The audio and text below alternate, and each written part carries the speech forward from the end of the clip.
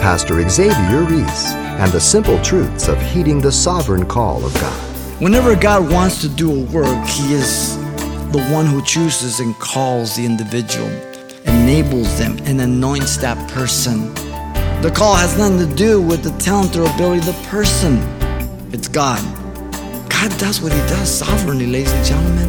And God help us that we would taint the work and the glory of God.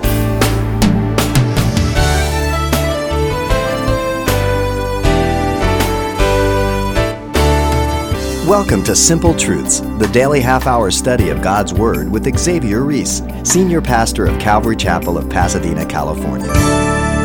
Throughout the Bible, we find God's will carried out by both eager servants and hesitant saints. For example, when Isaiah heard the voice of the Lord saying, "Whom shall I send?" he was quick to reply, "Here I am, send me." Contrast that with the excuses Moses gave when asked to go before Pharaoh. What if they do not believe me or listen to me? And so it was for the Israelite army general Barak, who didn't have quite the courage and conviction if it wasn't for the prophetess Deborah, who offered him the encouragement to fulfill God's command to engage the enemy Canaanites.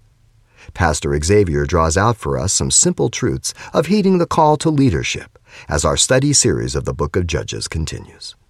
The Bible is interesting in that it is very clear about the role of the woman as God intended for her to play out from Genesis to Revelation.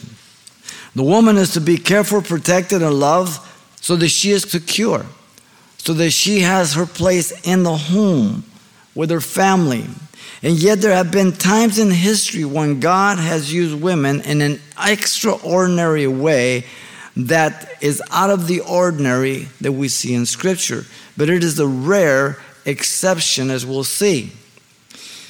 Often it's due to the decay of male leadership and the debauched leadership of a nation, or even within the church.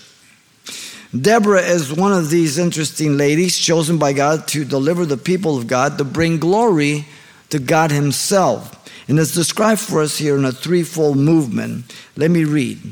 Then when Ehud was dead, the children of Israel did evil in the sight of the Lord, and the Lord sold them into the hand of Jabin, king of Canaan, who reigned in Hazor.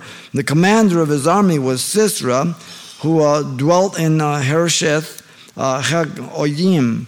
And the children of Israel cried out to the Lord, for Jabin had 900 chariots of iron, and for 20 years he had harshly oppressed the children of Israel. Now Deborah, a prophetess, the wife of Lipitoth, was judging Israel at that time, and she would sit under the palm tree of Deborah between Ramah and Bethel in the mountains of Ephraim, and the children of Israel came up to her for judgment. Then she sent and called for Barak, the son of Abinoam, from Kadesh of Naphtali, and said to him, "Has not the Lord God of Israel commanded, go and deploy troops at Mount Tabor?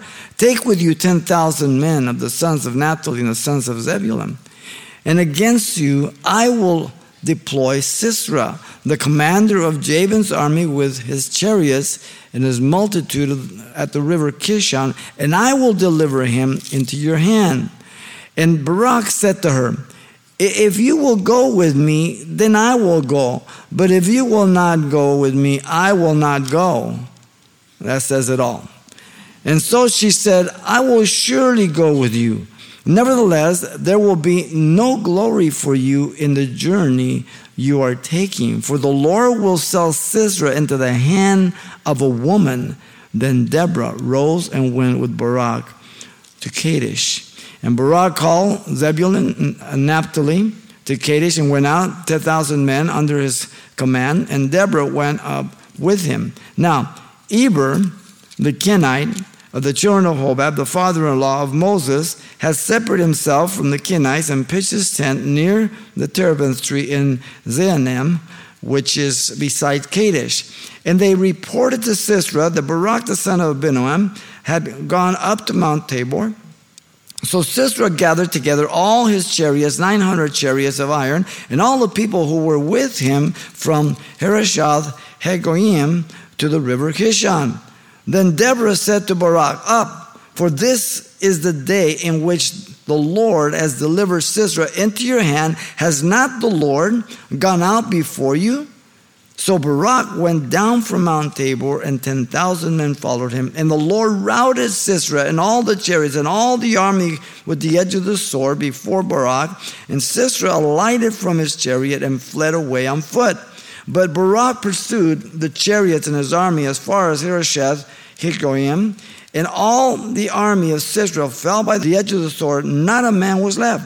However, Sisera had fled away on foot to the tent of Jael, the wife of Eber the Kenite, for there was peace between Jabin, king of Hazor, and the house of Eber the Kenite. And Jael went out to meet Sisera and said to him, "Turn aside, my lord. Turn aside to me, and do not fear." And when he had turned aside with her into the tent, she covered him with a blanket. And then he said to her, "Please give me a little water to drink, for I am thirsty." So she opened a jug of milk, gave him the drink, and covered him. And he said to her, "Stand at the door of the tent, and if any man comes and inquires of you and says, 'Is there a man here?' you will say, 'No.'" Then Jael, Eber's wife, took a tent peg and took a hammer on her hand and went softly to him and drove the peg into his temple, and it went down into the ground, for he was fast asleep and weary, so he died. And then as Barak pursued Sisera, Jael came out to meet him and said to him, "Come, I will show you the man whom you seek." And when he went into her tent, there lay Sisera, dead with the peg in his temple. And so that day God subdued Jabin, king of Canaan, in the presence of the children of Israel, and the hand of the children of Israel grew stronger and stronger against Jabin, king of Canaan, until they had destroyed Jabin, king of Canaan. What a story, but a true story. God chose this one woman to be the deliverer of his people for his own glory, and is described to us in three movements. First, you have the condition of the time when Deborah judged, verse 1 through 5. Secondly, you have the commission to Barak by Deborah, the prophetess, in 6 through 10. And thirdly, the liberation of Israel by Deborah, the deliverer, verse 11 through 24. The condition of the time when Deborah judged comes first. Deborah judged at the time of spiritual decay. It was when Ehud was dead, the children of Israel did evil in the sight of the Lord. Once again, Ehud, that left-handed Benjamite that killed that king, and he lost his knife inside. He was so fat. This was the fruit and effect of the rest of the peace and enjoyment they had. They corrupted themselves again. They were set free, and they start corrupting themselves. They let their guard down. The principle, evil, though not expressed as we go through the book of Judges, not expressed here, is the nation was idolatrous, worshiping the gods of the land with all the sins that come along with it, indulging themselves in a time of peace, not guarding themselves, not obeying the Lord, but being sucked into the culture of the day. We see this today, not only from the populace of America, but within the church also. Syncretism, bringing things from the world and putting them under the umbrella of Christianity, saying, "Oh, it's okay." So now churches are teaching that Christians can drink, and it's okay, and you don't have to go to church all the time. You are the church, this and that, and all kinds of weird stuff going on. Syncretism. Compromise, idolatry, forsaking the Lord in apostasy. The command that we read and the common phrase in the book was, in those days there was no king on the throne of Israel, and every man was doing that which was right in his own eyes, in chapter 17, 18, 19, and 21. Notice verse 2 and 3. Deborah was under the bondage of the enemy due to God's judgment. A godly woman, but she is subject to it. This was God's doing according to his covenant. He's a covenant God. It says, "So the Lord sold them into the hand of Jabin, king of Canaan, who reigned in Hazor."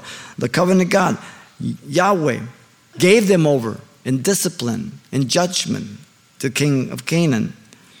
King Jabin had a commander over his army, Sisera. The children of Israel were under his oppression.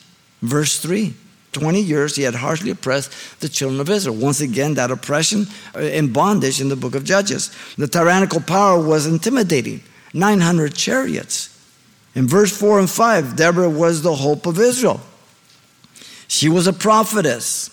The wife of Lipidoth was judging Israel at that time. The seer of Israel. Samuel's called the seer, meaning they could look into the future, not of their own ability, but God revealed things to them. But the primary function of a prophet or prophetess was to be the mouthpiece of God, not to reveal future things. That was a secondary function, okay? They were to call back the people of God to God through repentance. This is the first instance, by the way, of female government on record in the Bible. And it doesn't appear again. Nevertheless, she is a woman to be dealt with, as we'll see, because God had anointed her and called her. Notice she was a judge of Israel in verse 4. There were 13 judges, as you know, 12 men, 1 woman, approximately about 300 years. And here she is. She's a woman of faith. She's the 4th judge. And it was the 3rd apostasy. And there was a repeated cycle that just kept going, as we've seen, of Israel's character of backsliding and going back in the world. Apostasy, bondage, a cry out, brief obedience, apostasy, back to bondage. Verse 5, she would judge the people under a palm tree. The children of Israel would come and she would make judgment for them. The palm tree of Deborah, a symbol of peace and rest. It's one of the symbols for the millennial kingdom, the rest under fig tree and palm tree. She advised and counseled in the matters of their lives' difficulties through the Spirit of God. She heard cases between contending parties and gave righteous judgment. She exercised both civil and religious authority for the purpose of turning people from their sin to repentance, to do the will of God. The position of a woman in the church is clear in Scripture, and yet there is much confusion. Women can pray in the church, 1 Corinthians 11:13 says. Women can prophesy, 1 Corinthians 11:5. Women can do anything in the church, be deacons, teach women, teach children, anything except be a pastor teacher. Now, the pastoral epistles, 1st, 2nd Timothy, and Titus, are the only 3 epistles we have on church order, how to run it. Read them very carefully. Now, many people culturalize this and they justify it that it was cultural and Paul was a chauvinist pig. No. Let me clear it up for you, okay? Listen to 1 Timothy 2:12 through 14. And I do not permit a woman to teach or to have authority over a man, but to be in silence. For Adam was formed first, and Eve. And Adam was not deceived, but the woman being deceived fell into transgression. Now, the prohibition is based on 2 scriptural and historical reasons, not cultural as people teach today from the pulpit. The first is that Adam was created first. He is the head of the human race and the head of the woman. Not as a tyrant, not as some idiot, but as a loving type of Christ to protect, provide for his bride. The second reason is the fact that Eve was deceived. Women are more prone to deception and easier to be deceived because of the emotional highs and lows. This does not mean a man does not become deceived or cannot be deceived, but women have a greater tendency. And if you're a woman's lib and you are fuming right now, though you are fuming outwardly, inwardly, you know that you are ruled by your emotions more than men. Or why do you think God attributes the fall to Adam? Because he was the head of the human race. The fall is attributed to the man. All right? For every woman pastor, teacher in the pulpit around the world, there's a cowardly man that has not answered the call. It's a worse commentary on the man than the woman. Are we clear on that? The authority is not the pastor, the Word of God. So many people are busy being deceived and destroyed today by false teaching from the pulpits of America. Listen to Hosea 4:6-9, nothing new. My people are destroyed for a lack of knowledge. Because you have rejected knowledge, I also will reject you from being priest for me. Because you have forgotten the law of your God, I also will forget your children. The more they increase, the more they sin against me, I will change their glory into shame. They eat up the sin of my people. They set their hearts on their iniquity, and it shall be like people, like priests. So I will punish them for their ways and reward them for their deeds. Amazing. This was the condition of the times when Deborah judged. It was apostasy from God. Notice secondly in verse 6-10, the commission to Barak by Deborah, the prophetess. In verse 6 and 7, the courageous call of Deborah was sent to the man God had chosen for the battle. She sent a call for Barak, the son of Abinoam from Kadesh, Naphtali, and said, has not the Lord God of Israel commanded, go and deploy troops at Mount Tabor? Take with you 10,000 men of sons of Naphtali and the sons of Zebulun. Notice the man's name, Barak. Sound familiar? The name means lightning flash. This, without doubt, refers to his speed and effectiveness in war. Notice Deborah called to remind Barak to obey the call of God to battle. This was not news.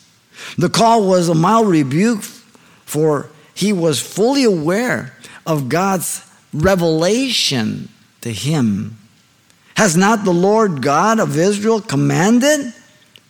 The revelation to Barak was direct orders from heaven, an imperative command from the captain of the host of heaven. He had not obeyed up to this point. Procrastination. The plans had been given to him also by God. God lays it all out. He was to go and deploy or march troops at Mount Tabor, west of the Sea of Galilee, to the plain of Jezreel. He was ordered to take 10,000 men from Naphtali and Zebulun. Notice God is very specific. If we follow what he says in the Word of God, then things will work out. It's when I think that God needs a little help from me, or where I correct God. Well, Lord, I think this would work a little better. I don't need 10, I just need 5. Really? In verse 7, Deborah revealed to Barak that God was in control over the battle to give victory. Again, none of this is new to him. He knew this. God declared, against you, I will deploy Sisera, the commander of Jabin's army. I'm going to do it. Now, we know that as God is doing it, he's not violating the free will of this person. God works it out with a person's own free will. God named the location, the river Kishon. This is where Elijah, remember, slew the prophets of Baal. Now, God revealed the triumph. I will deliver them into your hand. So he gives everything out. This is what I'm going to do. He's told that he's going to win from the beginning. How easy can it be? Look at 8-10. The cowardly response of Barak was voiced to Deborah. Deborah heard Barak's condition for obedience. Barak said, if you will go with me, then I will go. But if you will not go with me, I will not go. Wow. Alpha male. Barak revealed 2 things by his words. His eyes were not on the Lord, but on Deborah. He was being disobedient to go without Deborah. God didn't want Deborah to go. Now, God allowed it, but that wasn't the call. I think it's a mistake to justify Barak, as many do in their commentaries, saying that his understanding that Deborah's influence over the army was important and that she was really agreeing with him here. No, I don't think so. Deborah declared Barak's shame and dishonor. It's very clear. How can you make that kind of commentary? She would go as he requested. Her love for God and the nation was greater than her disappointment of the lack of courage in this male leader. Notice she revealed there would be no glory to him. Here's the rebuke. due to the fact that God would give Sisera to the hands of a woman. This is a prophecy. Short term, Deborah. Long term, jail when we get to the end. God would give it over to a woman. Again, some commentators tried to tone this down by saying that she was not rebuking him, rather agreeing with him in partnership in battle. And also people then, but listen to the words, there will be no glory for you. A clear rebuke. That a woman was ruling over men is a dead giveaway to the spiritual condition of the nation and the men. And yet we do have Miriam, that was a prophetess, the sister of Moses in Exodus 15:20. But she was not in leadership capacity ever. We have the prophetess Huldah in 2 Kings 22:14 and 2 Chronicles 34:22 during the reign of Josiah, who was bringing about a reform, but it was superficial. There wasn't real revival. And it demonstrates again the decay condition of the men during that time. So whenever women have been, and there's only been a few, it's a time when men are a bunch of wimps, spiritually, okay? So it's a greater charge against the men. Whenever God wants to do a work, He is the one who chooses and calls the individual, enables them, and anoints that person. The call can be responded to or ignored, by the way. God doesn't force you to accept the call. The call has nothing to do with the talent or ability of the person. It's God. The call to work is to be in full dependency and obedience to God as to how He will do the work. Acts 13:2 says, as they ministered to the Lord and fasted, the Holy Spirit says, now separate to me Barnabas and Saul for the work which I have called them. I did not call myself into ministry. I did not call myself to start a Bible study with 3 people in Alhambra in 1980. I did not choose to come to Pasadena. God directed and guided us here. I have not done what has gone in this ministry. God does what He does sovereignly, ladies and gentlemen. And God help us that we would taint the work and the glory of God because we think of a man more highly than what God has done. God help us. At times, a person called does not trust God alone. But he's looking to others to come alongside him when God didn't intend that. So they taint the glory of God. Abraham was called out, not Lot. Lot became a problem. We've already seen in chapter 1, Judah went, Lord, who should go up for us to take the land? Judah. Judah says, hey, Simeon, you want to go? Listen, if you ask God, should you go? And He says, yes, you go. Don't ask somebody else to go. Why ask God? Paul took Mark. He became a problem. All of these compromises where we don't obey to go and do what God has called us to do alone. We will hear, nevertheless, there will be no glory for you in the journey that you are taking. No reward. Nothing. This was the commission to Barak by Deborah, the prophetess. It was to not disobey the call of God.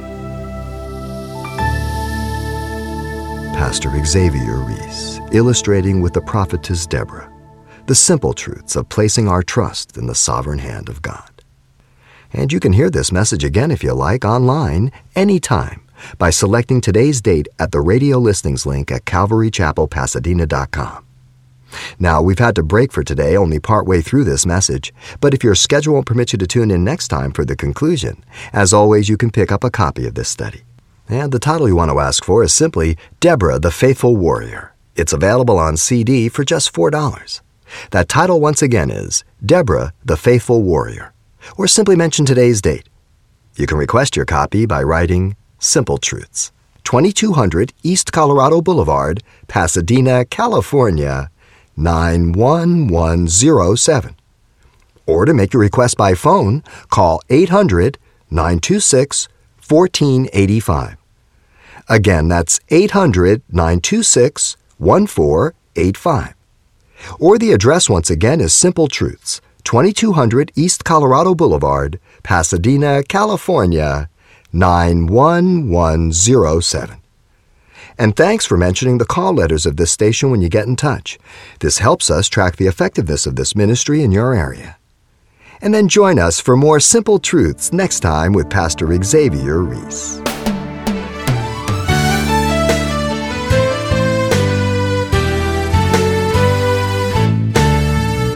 Simple Truths with Pastor Xavier Reese, a daily half-hour broadcast, is a radio ministry of Calvary Chapel of Pasadena, California.